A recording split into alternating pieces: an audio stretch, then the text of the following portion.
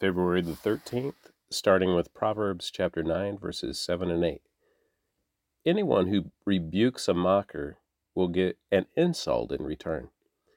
Anyone who corrects the wicked will get hurt. So don't bother correcting mockers. They will only hate you. But correct the wise, and they will love you. Psalm chapter 34, verses 1 through 10, a psalm of David regarding the time he pretended to be insane in front of Abimelech, who sent him away. Starting with verse 1, I will praise the Lord at all times. I will constantly speak his praises. I will boast only in the Lord. Let all who are helpless take heart. Come, let us tell of the Lord's greatness. Let us exalt his name together. I prayed to the Lord, and he answered me. He freed me from all my fears. Those who look to him for help will be radiant with joy. No shadow of shame will darken their faces. In my desperation, I prayed, and the Lord listened. He saved me from all my troubles. For the angel of the Lord is a guard. He surrounds and defends all who fear him. Taste and see that the Lord is good. Oh, the joys of those who take refuge in him. Fear the Lord, you his godly people, for those who fear him will have all they need. Even strong young lions sometimes go hungry, but those who trust in the Lord will lack no good thing. Matthew chapter 27, verses 32 through 66. Along the way, they came across a man named Simon, who was from Cyrene, and the soldiers forced him to carry Jesus' cross. And they went out to a place called Golgotha, which means place of the skull. The soldiers gave Jesus wine mixed with bitter gall, but when he had tasted it, he refused to drink it. After they had nailed him to the cross, the soldiers gambled for the clothing by throwing dice. Then they sat around and kept guard as he hung there. A sign was fastened above Jesus' head, announcing the charge against him. It read, "This is Jesus, the King of the Jews." 2 revolutionaries were crucified with him, one on his right and one on his left. The people passing by shouted abuse, shaking their heads in mockery. "Look at you now," they yelled at him. "You said you were going to destroy the temple and build it in 3 days? Well then, if you are the Son of God, save yourself and come down from the cross." The leading priests and the teachers of religious law and the elders also mocked Jesus. "He saved others," they scoffed, "but he can't save himself. So he is the King of Israel, is he? Let him come down from the cross right now, and we will believe him. He trusted God, so let God rescue him now if he wants him. For he said, 'I am the Son of God.'" Even the revolutionaries who were crucified with him ridiculed him in the same way. At noon, darkness fell across the whole land until 3 o'clock. At about 3 o'clock, Jesus called out with a loud voice, "Eli, Eli, lema sabachthani," which means, my God, why have you abandoned me?" Some of the bystanders misunderstood and thought he was calling for the prophet Elijah. One of them ran and filled a sponge with sour wine, holding it up to him on a reed stick so he could drink. But the rest said, "Wait, let's see whether Elijah comes to save him." Then Jesus shouted out again, and he released his spirit.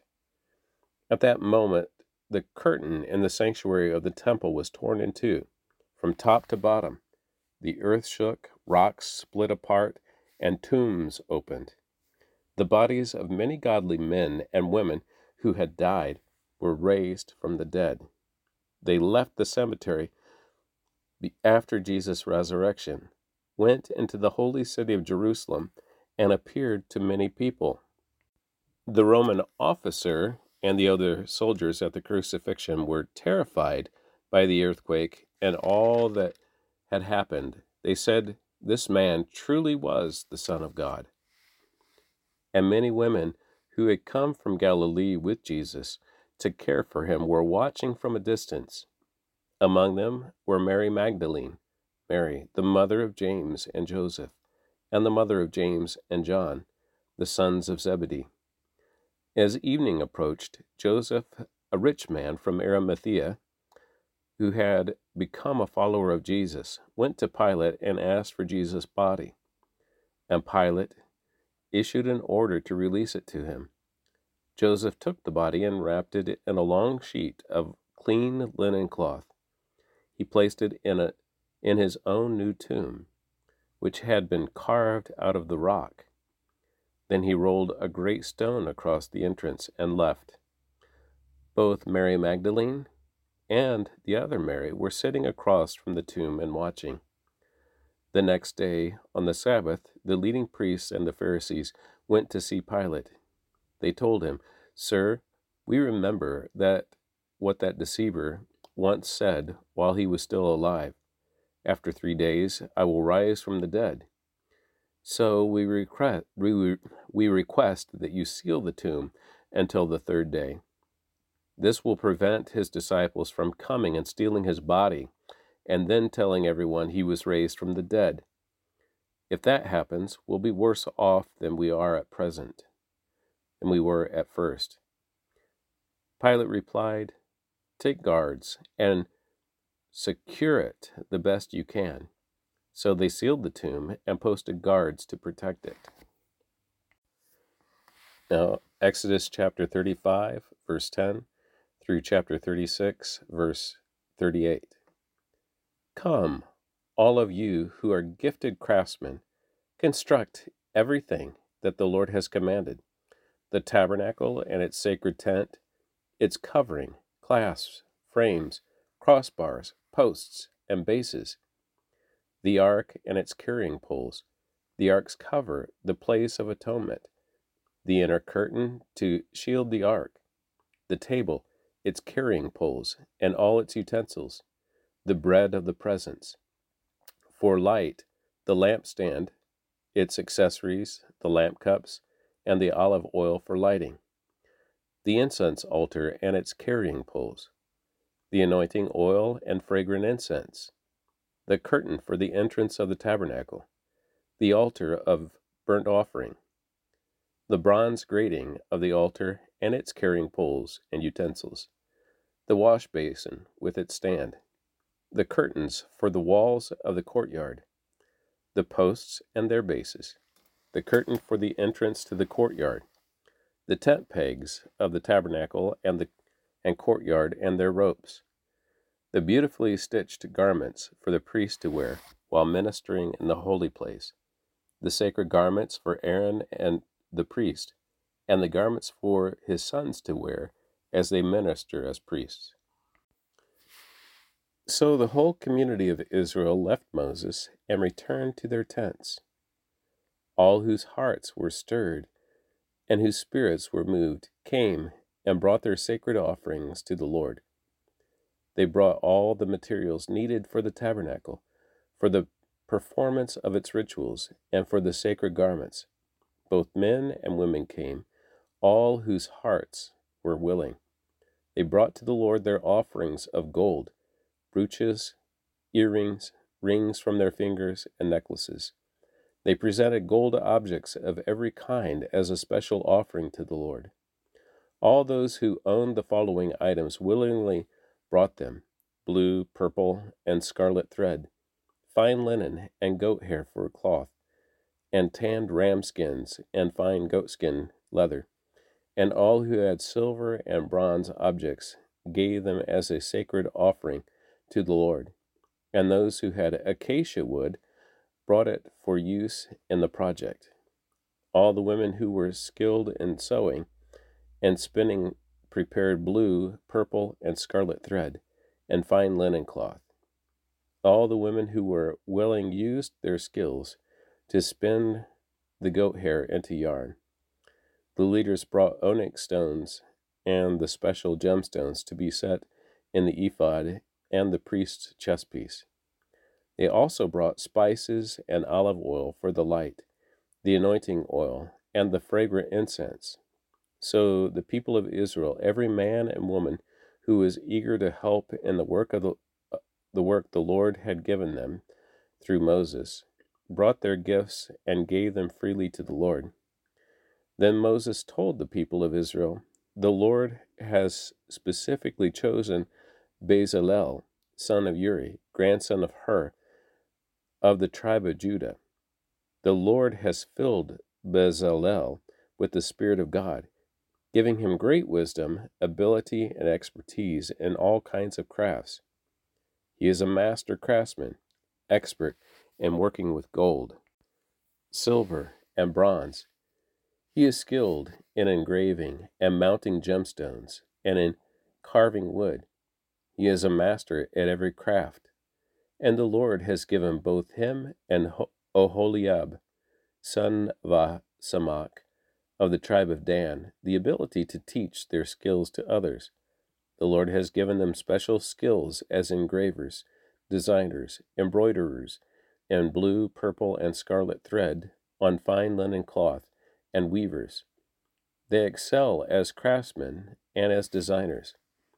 The Lord has gifted Bezalel, Oholiab, and the other skilled craftsmen with wisdom and ability to perform any task involved in building the sanctuary. Let them construct and furnish the tabernacle, just as the Lord had commanded." So Moses summoned Bezalel and Oholiab and all the others who were specially gifted by the Lord and were eager to get to work. Moses gave them the materials donated by the people of Israel as sacred offerings for the completion of the sanctuary. But the people continued to bring additional gifts each morning. Finally, the craftsmen who were working on the sanctuary left their work. They went to Moses and reported, "The people have given more than enough materials to complete the job the Lord has commanded us to do." So Moses gave the command, and this message was sent throughout the camp: "Men and women, don't prepare any more gifts for the sanctuary. We have enough." So the people stopped bringing their sacred offerings. Their contributions were more than enough to complete the whole project. The skilled craftsmen made 10 curtains of finely woven linen for the tabernacle. Then Bezalel decorated the curtains with blue, purple, and scarlet thread, and with skillfully embroidered cherubim. All 10 curtains were exactly the same size, 42 feet long and 6 feet wide. 5 of these curtains were joined together to make one long curtain, and the other 5 were joined to make a second long curtain. He made 50 loops of blue yarn and put them along the edge of the last curtain in each set. The 50 loops along the edge of one curtain matched the 50 loops along the edge of the other curtain. Then he made 50 gold clasps and fastened the long curtains together with the clasps. In this way, the tabernacle was made of one continuous piece. He made 11 curtains of goat hair cloth to serve as a tent covering for the tabernacle. These 11 curtains were all exactly the same size, 45 feet long and 6 feet wide. Bezalel joined 5 of these curtains together to make one long curtain, and the other 6 were joined to make a second long curtain. He made 50 loops for the edge of each large curtain. He made 50 bronze clasps to fasten the long curtains together. In this way, the tent covering was made of one continuous piece. He completed the tent covering with a layer of tanned ram skin and a layer of fine goatskin leather. For the framework of the tabernacle, Bezalel constructed frames of acacia wood. Each frame was 15 feet high and 27 inches wide. With 2 pegs under each frame, all the frames were identical. He made 20 of these frames to support the curtains of the south side of the tabernacle. He also made 40 silver bases, 2 bases under each frame, with the pegs fitting securely into the bases. For the north side of the tabernacle, he made another 20 frames, with their 40 silver bases, 2 bases under each frame. He made 6 frames for the rear, the west side of the tabernacle, along with 2 additional frames to reinforce the rear corners of the tabernacle. These corner frames were matched at the bottom and firmly attached to the top with a single ring, forming a single corner unit. Both of these corner units were made the same way. So there were 8 frames at the rear of the tabernacle, set in 16 silver bases, 2 bases under each frame. Then he made crossbars of acacia wood to link the frames, 5 crossbars for the north side of the tabernacle, and 5 for the south side. He also made 5 crossbars for the rear of the tabernacle, which faced west. He made the middle crossbar to attach halfway up the frames. It ran all the way from one end of the tabernacle to the other. He overlaid the frames with gold and made gold rings to hold the crossbars. Then he overlaid the crossbars with gold as well. For the inside of the tabernacle, Bezalel made a special curtain of finely woven linen.